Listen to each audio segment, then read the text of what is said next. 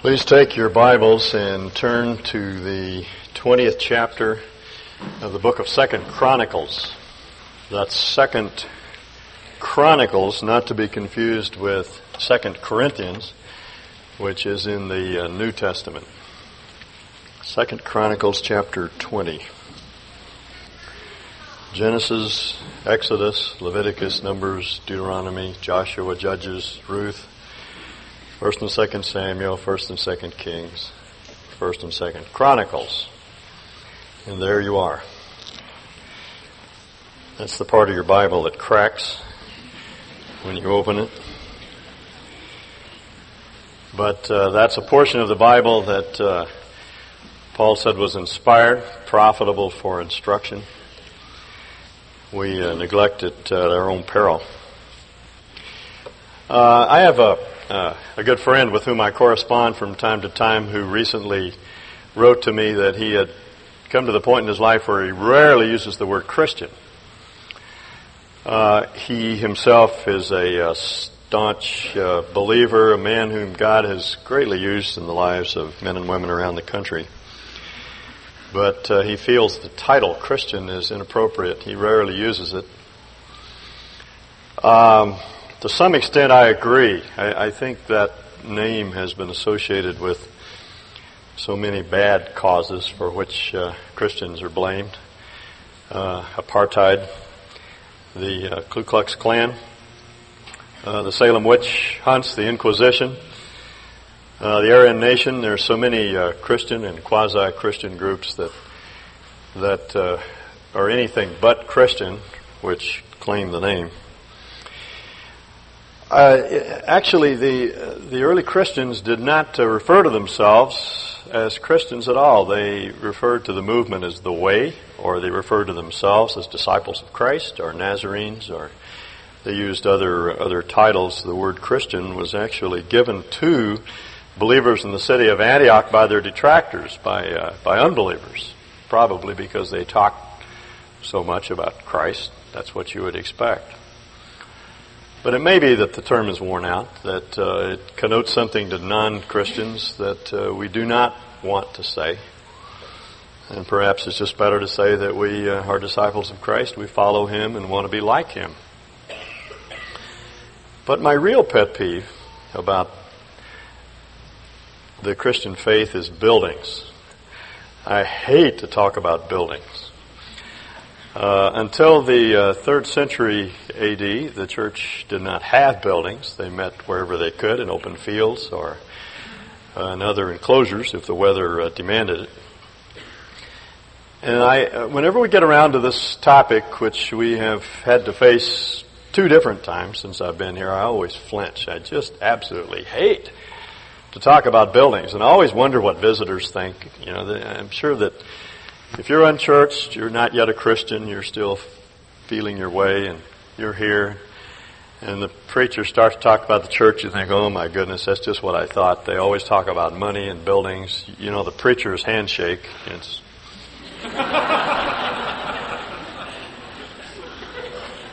And what I'd like to do is spend the next 15 minutes trying to disabuse your mind of that idea, because we really we don't center on buildings around here, as you can tell by looking at the building we have. I have to chuckle. When we were looking for some more money to build this auditorium, a few years back we went to a banker, and he came out and looked at our building, and he said, if you guys go belly up, we can always use it as a clinic. And I thought, that's great. That's exactly what we had in mind.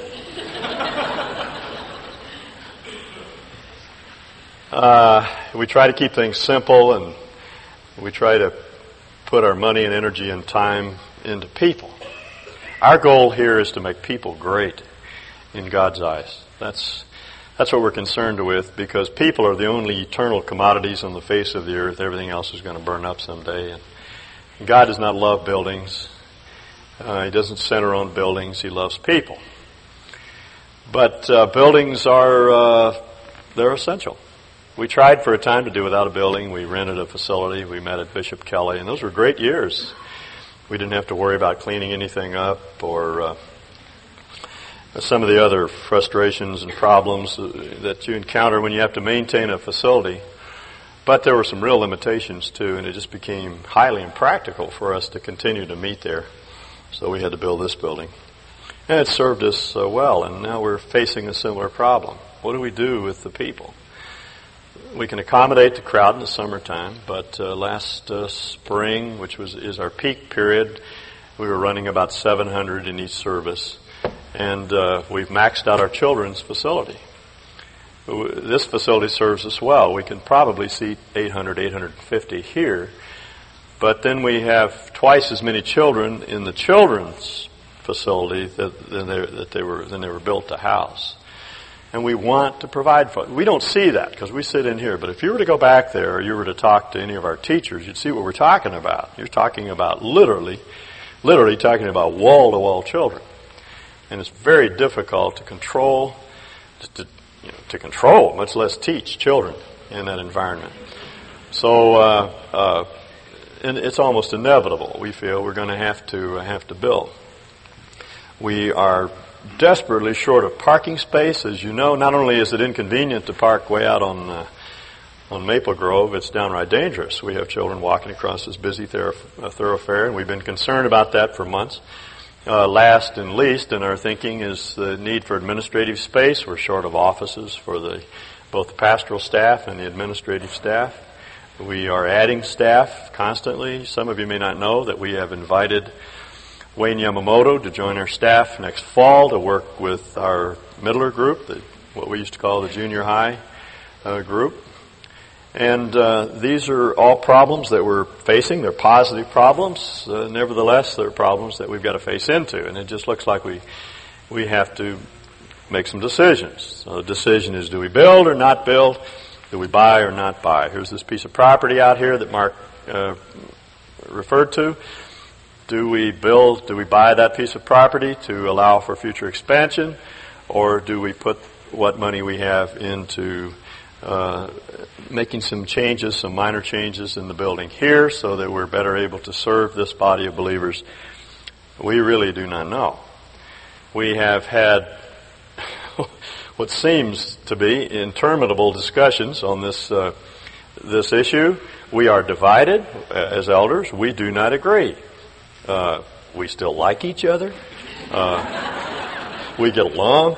We talk to each other. We love each other, but we simply do not agree. And we have learned over the years at times like that to simply not do anything. Just wait. You might feel some pressure from the fact that this property will not be on sale forever, but that's God's problem, not ours. We cannot move, and so we're going to wait. And that's why we're asking for counsel. We need good counsel, godly counsel from this body of believers. Now, I'd like to call your attention to this chapter because it speaks exactly to this issue. I call it a day in the life of Jehoshaphat, and what a day it was. Jehoshaphat lived during the mid-9th century. 875 to 845 was his period of reign. He was the fourth of the kings of Judah, the southern kingdom. Rehoboam was the first. Rehoboam, Abijah, Asa, Jehoshaphat. So that places him in history. Verse 1 of chapter 20 reads, "It came about after this that the sons of Moab and the sons of Ammon, together with some of the Meunites, came to make war against Jehoshaphat. And some came and reported to Jehoshaphat, saying, A great multitude is coming against you from beyond the sea," that is the Dead Sea, "out of Syria," or some translations would make that Edom, which would be modern-day Jordan, just across the Jordan River from Israel. "And behold, they are in Hazazon Tamar," that is in Gedi. And Gedi is a little oasis, about 15 miles to the east of Jerusalem, just on the other side of the ridge that runs up and down the country of Palestine. The phrase that ought to catch your attention immediately is the statement, "It came about after this." That puts us back into the preceding chapter in which we're told that Jehoshaphat took certain steps, godly steps, to return Israel to the Lord. Israel was in a period of spiritual decline under the kings that preceded him, and so he made every effort to return Israel to their former spiritual state. After this came this assault. And thus it will always be. Every time we start to get ourselves together, everything starts to fall apart. That's been my experience. Murphy's Law applies in all realms. Over the years, I've been collecting corollaries to Murphy's Law. Murphy's Law, you know, is that if anything can go wrong, it will. Some of the corollaries are everything takes longer than you think. If there is a possibility of several things going wrong, the one that will cause the most damage will be the thing that will go wrong. If you perceive that there are 4 possible ways in which a procedure can go wrong and circumvent these, then the 5th way will promptly develop. Every solution breeds new problems. It is impossible to make anything foolproof because fools are too ingenious. Chisholm's second law, his comment on Murphy's Law is that when things are going well, something will go wrong. When things just can't get any worse, they will. And every time things appear to be going better, you have overlooked something. Ehrman's commentary on Murphy's Law is that things will get worse before they get better, and whoever said things would get better? Well, that's life. That's the way things go. Just about the time we think that life ought to take a turn for the better, it takes a turn for the worse, and that's exactly what happened to Jehoshaphat. The sons of Moab and the sons of Ammon, together with some of the Munites, came to make war against him. Actually, these folks were distant cousins of Israel. They were related through Abraham. The Ammonites and the Moabites were the descendants of Lot, who was Abraham's nephew. And the Munites were the descendants of Esau. Nevertheless, though they were country cousins, they had come to make war against Jehoshaphat, and they were in En-Gedi, which, as I said, is just across the ridge from Jerusalem. And so things were happening rapidly. The crisis was total. They were unprepared. They did not have an army that was capable of defending against this horde. And Jehoshaphat was afraid. That's a natural human reaction to these sorts of assaults. We ought to be afraid. There's something wrong with us if we aren't. Our Lord does not rebuke us for our initial response of fear. His word to the apostles is not don't fear at all. It's don't keep on fearing. Don't let your heart keep on being troubled. Believe in God. Believe also in me. And this is precisely the counsel that Jehoshaphat followed. He, out of his fear, turned his attention. The Hebrew says he set his face to seek the Lord. And he proclaimed a fast throughout all Judah.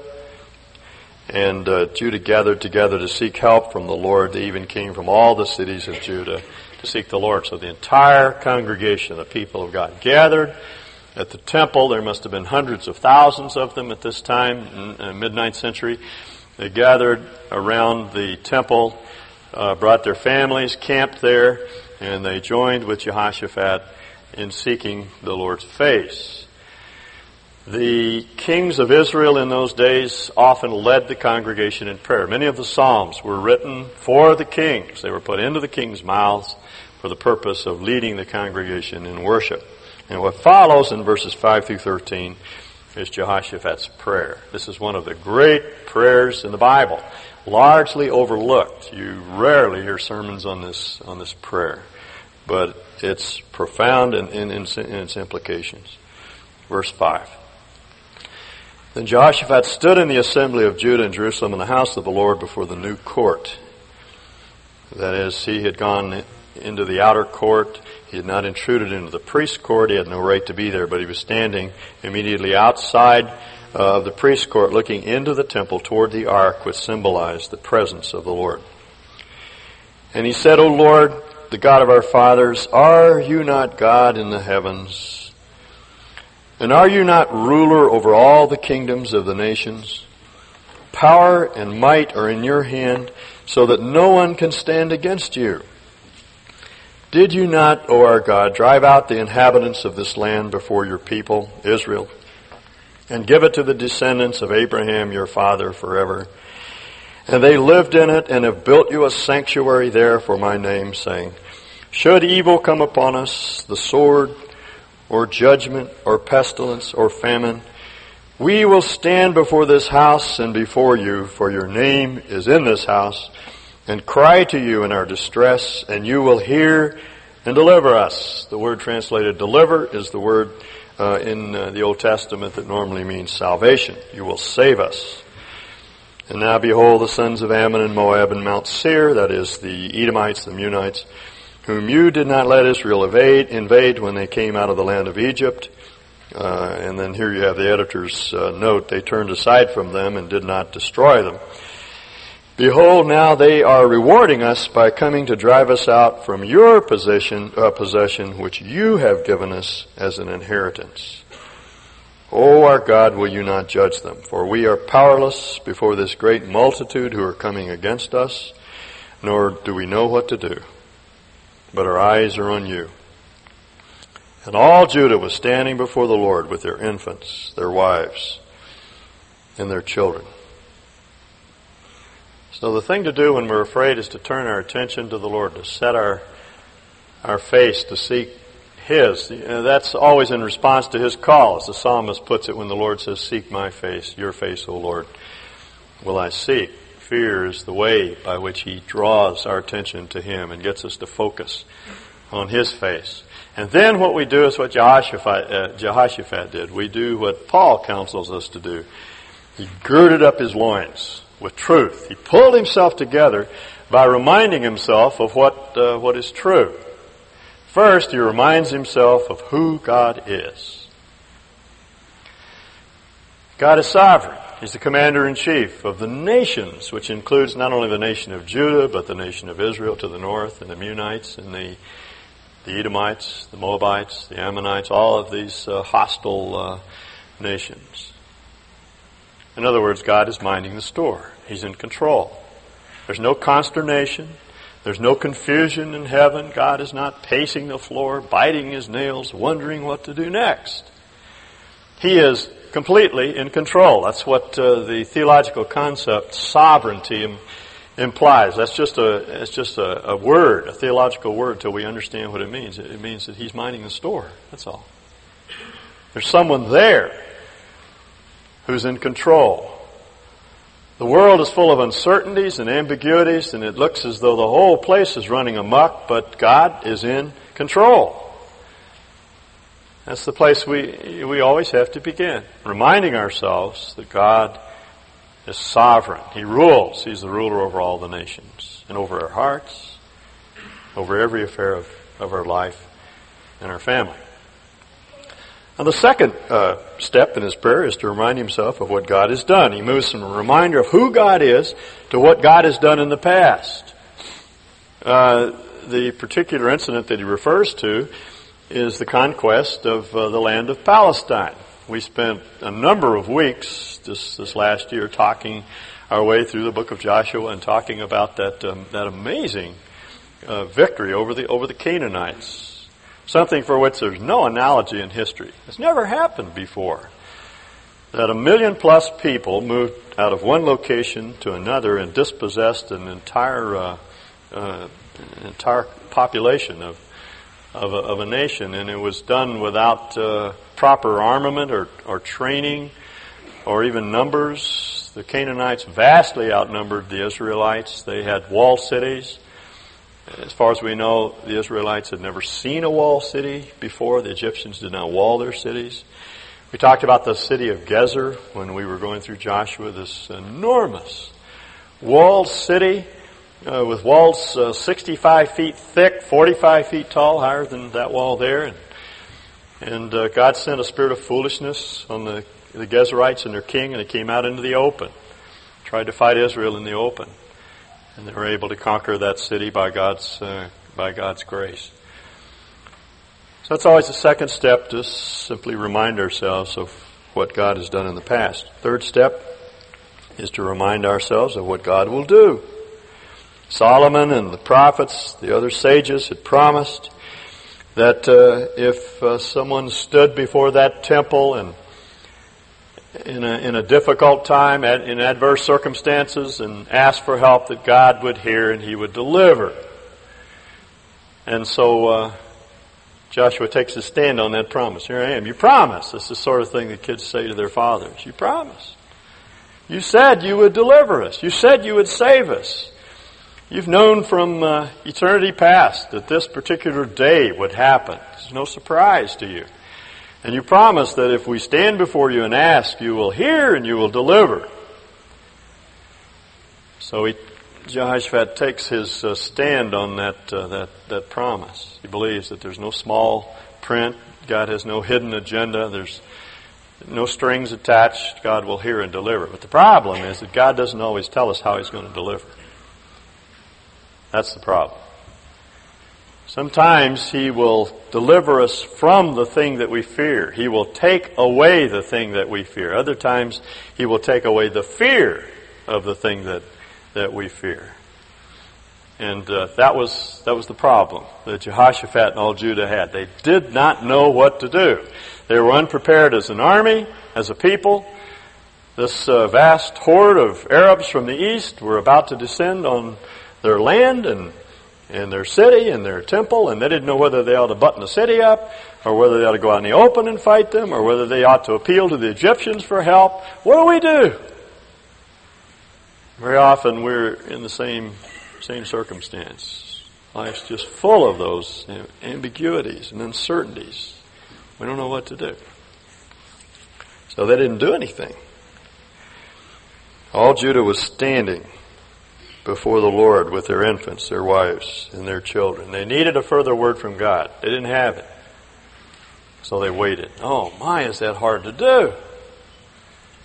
I don't like to wait. We want everything managed and controlled and organized. I want my day, I want it racked up long in advance so I know exactly what I have to do when I have to do it. So I can think through the best ways to accomplish certain things, and I find that day has a way of getting jumbled up and confused, and I'm no longer certain. And we don't like to live with those uncertainties. But that was the set of circumstances that God had given to them. They could do nothing but stand and wait, and the situation was critical. These people were just across the ridge, and suddenly, verse 14, in the midst of the assembly, the Spirit of the Lord came upon Jehaziel, the son of Zechariah, the son of Benaiah, the son of Jael, the son of Mattaniah, the Levite of the sons of Asaph. This previous to this occasion, unknown and unnoticed prophet. And he said, "Listen, all Judah and the inhabitants of Jerusalem, and King Jehoshaphat, thus says the Lord to you, do not fear or be dismayed because of this great multitude. The battle is not yours, but God's." In other words, you're fighting a battle that's already won. This is God's battle. Don't be afraid. He's going to undertake on your behalf. And now the specific counsel that they needed, tomorrow, go down against them. Now that's not the kind of counsel that they probably wanted to hear. It's much safer behind their granite walls.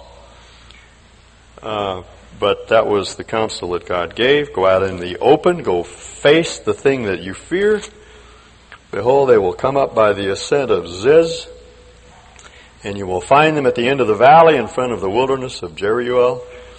You need not fight in this battle. Station yourself, stand and see the salvation of the Lord on your behalf.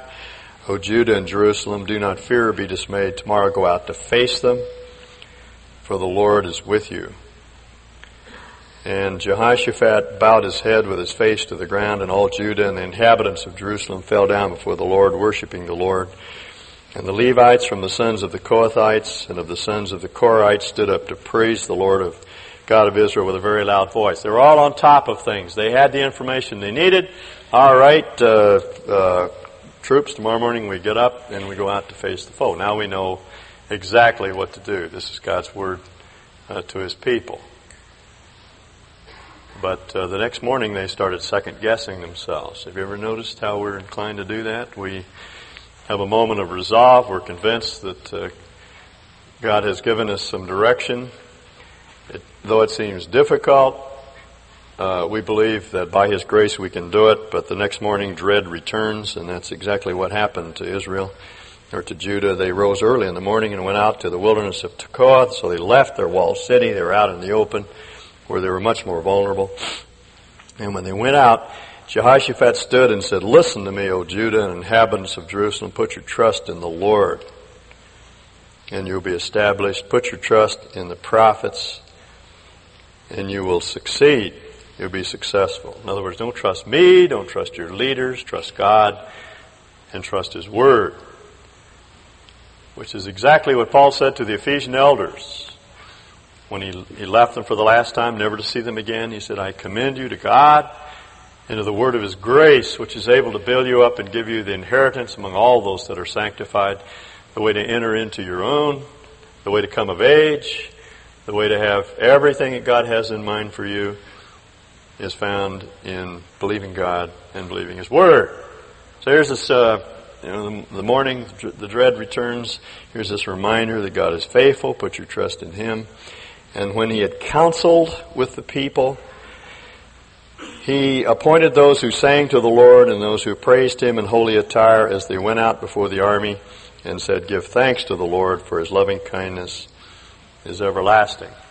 Here's another odd way to run a war. They sent the choir out first, the army second, and as they went out singing. Psalm 136, that phrase, "Give thanks to the Lord for His loyalty, His everlasting," is found numerous times in that psalm. They went out singing praise to God before the victory, thanking God for a victory that was already theirs. It reminds me again of the story of the feeding of the 5,000, our Lord thanking God as He broke the bread that there was enough bread to go around.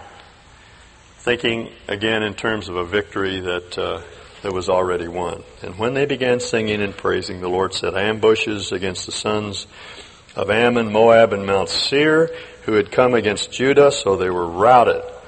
And the sons of Ammon and Moab rose up against the inhabitants of Mount Seir, destroying themselves completely, and when they had finished with the inhabitants of Seir, they helped to destroy one another. And when Judah came to the lookout on the mountains, where those that watched for invaders were stationed, they looked toward the multitude, and behold, there were corpses lying on the ground, and no one had escaped." As Hudson Taylor said, "I have found there are 3 stages in every great work of God. First, it is impossible, then it is difficult, and then it is done." And when Jehoshaphat and his people came to take their spoil, they found much among them, including goods, garments, and valuable things, which they took for themselves, more than they could carry. And they were 3 days taking the spoil because there was so much. On the 4th day they assembled in the valley of Berakah, for there they blessed the Lord. Therefore they have named that place the valley of Berakah until today. That would be in the 9th century, and is still true in the 20th century. This is the region just to the east of the city of Jerusalem, now known as the Kidron, Valley of the Kidron, as they call it in Israel. And this is the valley of Jehoshaphat and the valley of Berakah, the valley of blessing. The word Berakah in Hebrew simply means blessing or enrichment, fertility. This is what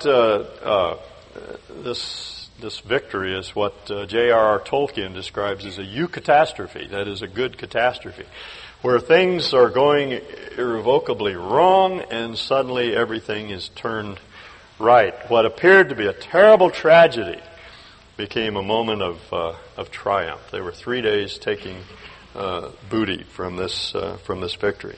This particular victory became symbolic of the final victory when our Lord comes back to set everything right.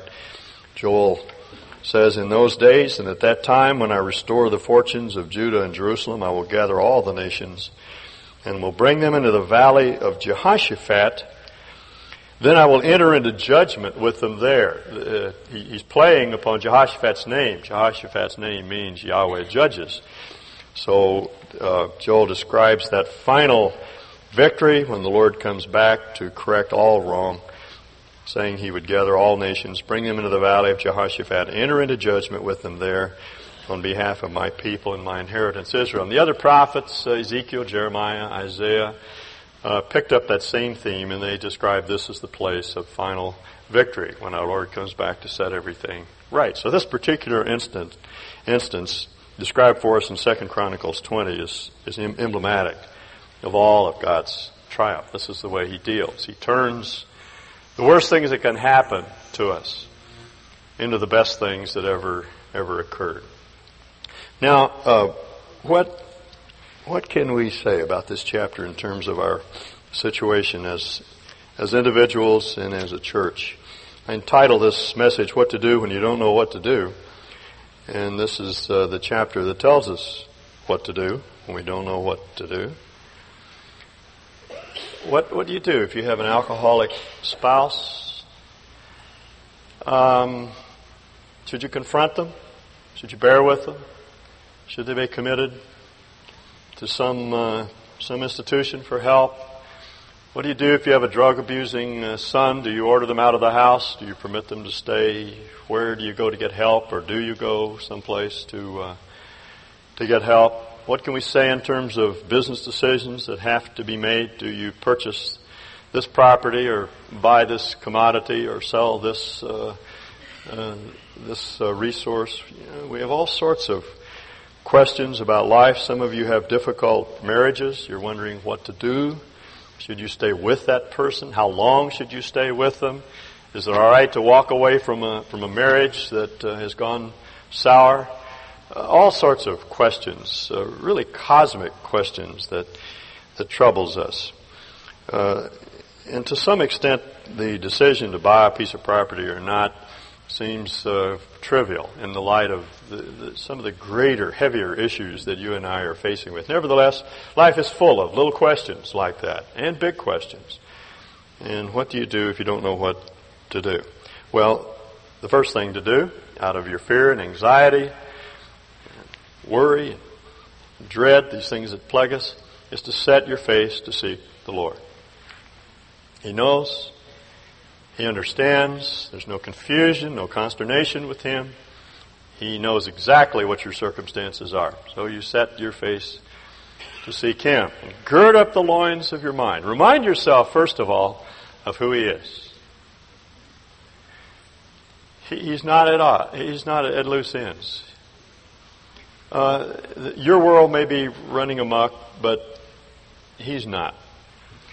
He's well able to take care of you. He's well able to take care of every circumstance, no matter how difficult it may be. I love that picture in the book of Revelation. I've referred to it many times, where John describes the throne of God in the center of a sea of glass. And he's actually describing the condition of the sea. It is like glass.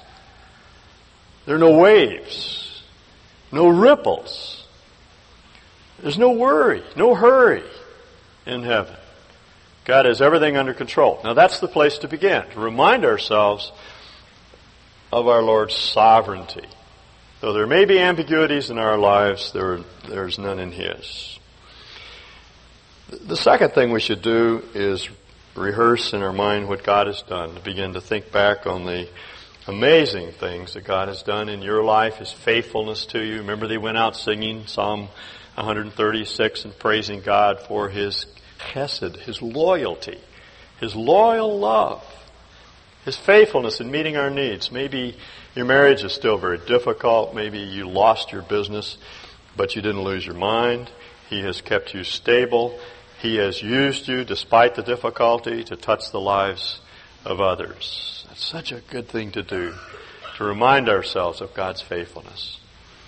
And we should do that with regard to this body of believers. God has, by His grace, used this congregation to touch people all over the state of Idaho. It is His doing. That He should use the likes of us, really, is the great mystery. I came across a quotation this last week from Frederick Buechner in a book called A Room Called Remember, in which he remarks on what he calls the folly of God, the foolishness of God. To choose for His work in the world a bunch of lame brains and misfits, nitpickers, stuffed shirts, odd ducks, egomaniacs, milk toasts, and closet sensualists. I love that.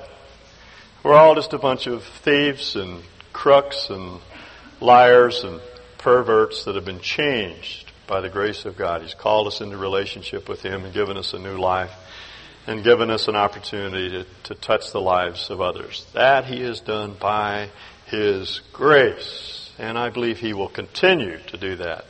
I think this congregation has the potential of having a deep and lasting impact, an eternal impact upon the state of Idaho. I think this will be true in years to come. The third thing we need to do is simply remind ourselves of the things that God said that He will do. In the words of Jehoshaphat's prayer, He will hear and He will deliver us. Now, here's our problem. I don't know how God's going to deliver us. I don't know how God's going to deliver you. He may give you the grace to stay with a difficult situation. He may call you out of it. All I know is that He's going to deliver us. Now, let me stop here for a moment and talk about the will of God, because I think it's a very confusing concept for many people. They don't understand what it means to be submissive to the will of God. It's one thing to pray, not my will, but yours be done. It's another thing to understand how you discern the will of God. For many people, that's a difficult concept. We know that God has a design, He has a plan. How do we find it? The first thing I'd like to say is that God wants you to know His will more than you want to know it. And the only people that miss the will of God are people that do not want it. So the corollary of that premise is that if you want the will of God, you will have it. You cannot possibly miss it, and neither will we. I'm convinced that as the elders work this thing through and as we listen to the counsel of this body of believers, we will discover the will of God. I don't know how that's going to happen. There are certain things He has promised. He has promised to deliver us from fear, frustration, from anxiety. But I don't know the time of that deliverance or the terms of His deliverance. That's unknown to me. All I know is that He will reveal His will. And that's been my experience throughout all of my Christian life. I've sometimes come right down to the wire and not known what to do. But when I have to know what to do, I know. Because He's faithful. That's the assurance that we have. We will know God's will. You will know God's will. Now, the second thing I would say is that about 99% of God's will is already revealed. It's right here. We don't have to guess. Because God's will has mostly to do with personal righteousness, with character. Paul says this is the will of God, even your sanctification, that you abstain from fornication. So there's no question about that issue. It's clearly contrary to the will of God. So that settles a lot of issues when we look at our marriages and we say, well, now, should I stay with this person? The answer is yes. The answer is yes. Maybe there needs to be a separation for a period of time so both of you can work on the relationship. But the ultimate end of that separation is reconciliation. Someone comes along who's much more wonderful than your husband or wife, and the temptation is to move in his or her direction because it must be God's will for you to be happy for the rest of your life. You see, we don't have to question God's will in those matters. It's already revealed. We know that God wants one man and one woman together for life. Well, what about the problem of a substance abusing son? Should you ask him out? Should you keep him close by so you can help him out? Many of you have struggled with that particular issue. I can't tell you what decision you should make, but I know that God will let you know in the meantime. And while He will let you know in time, and in the meantime, I know that God wants us to be godly parents. We are not responsible for the behavior of our children. We cannot make these choices for them. They have to make them. We're so imbued with this cause and effect thing that we we inherited from our Greek and Roman counselors, that we think that every cause has an effect, and if I'm just a good parent, then my children will turn out well. It is not true. It is simply not true. Adam walked away from his father, who was perfect in his fathering. Judas walked away from our Lord, who was perfect in his friendship and his discipling and his relationship with Judas. These young men and women will choose. We are not responsible for the choices that they make, but we are responsible for being godly parents. That's what Scripture tells us. So we can focus on the will of God that's already revealed. What about those situations where we have gotten ourselves in difficulty in our businesses and we don't know what to do, and the difficulties are the result of our deceit? Should we go file for bankruptcy? What should we do? I don't know. But I know what Scripture says about deceit, and then we need to go back and be honest and settle the issue that first led us astray, because God's will is revealed in terms of those specific issues. And the point I want to make again is that 90 to 99% of God's will is clearly revealed in Scripture, and it has to do with the kind of people we're to be. It has nothing whatever to do with itinerary, with the particular curriculum or course that God has for you to run. It has to do with the kind of person you're to be while you run it. So that issue is settled. Well, what about the 1% or 10% of those decisions about which the Scriptures are silent? All I can say is that God will let you know.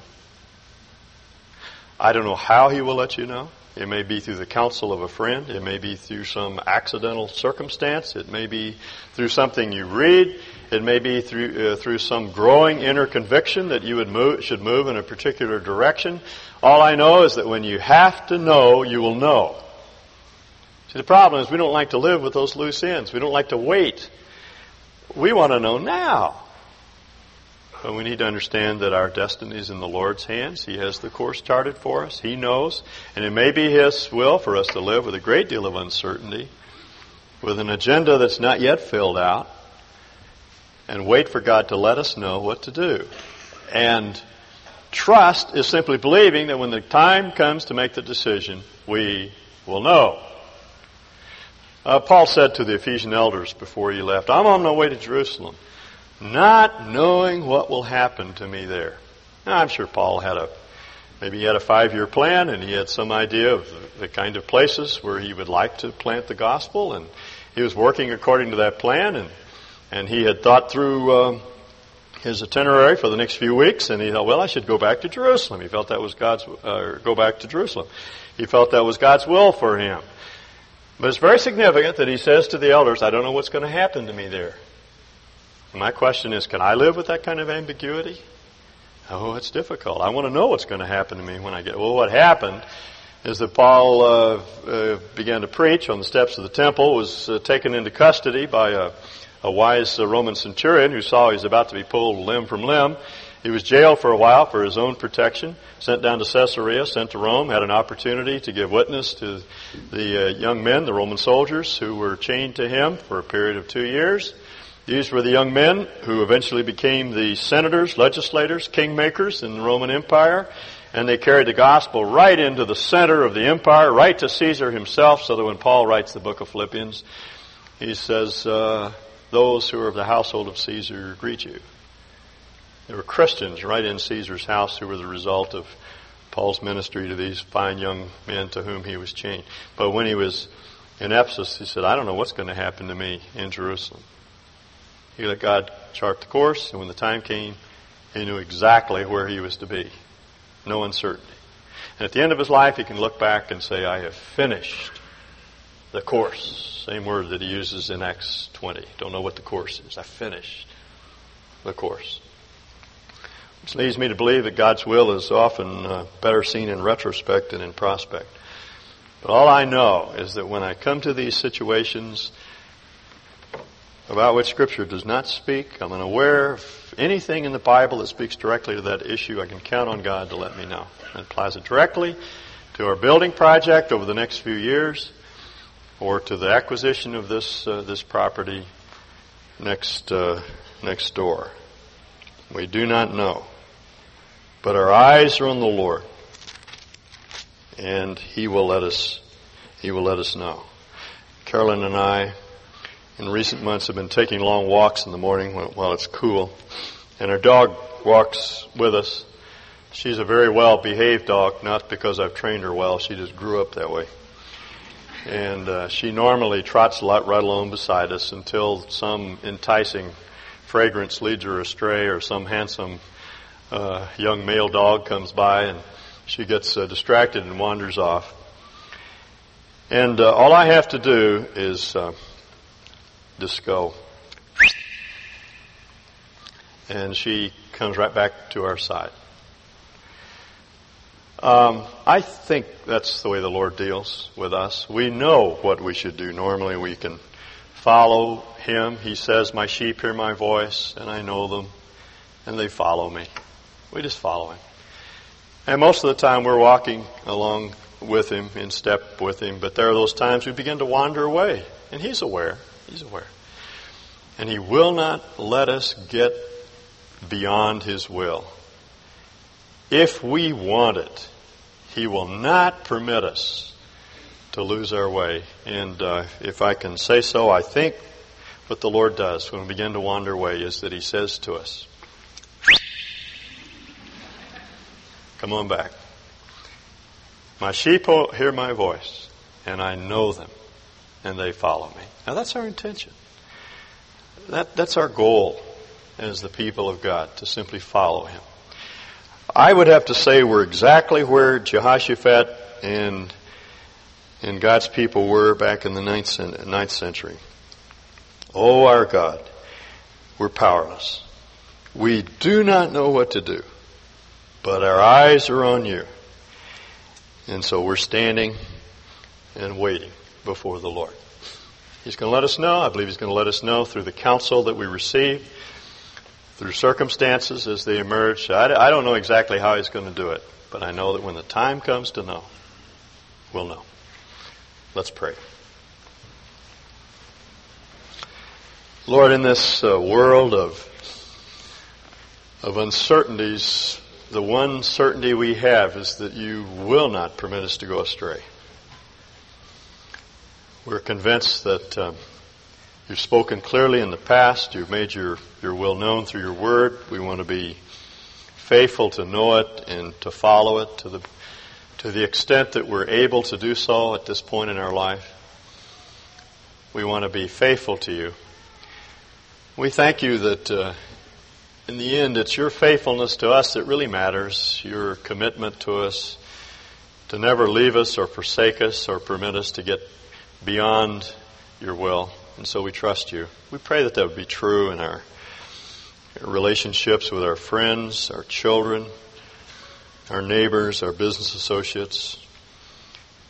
I ask that would be true in terms of our vocations, our personal life, our witness, everything that we have, everything that we are. We want to use and be used. We want to use these things, and we want to be used in Your hands to accomplish Your purposes. So we ask that You give us wisdom in all the decisions of our life. And we ask specifically about the future course of this body of believers. Let us know what to do. Our eyes are on You. We thank You for Your faithfulness, Your loving kindness to us. We thank You in Jesus' name. Amen.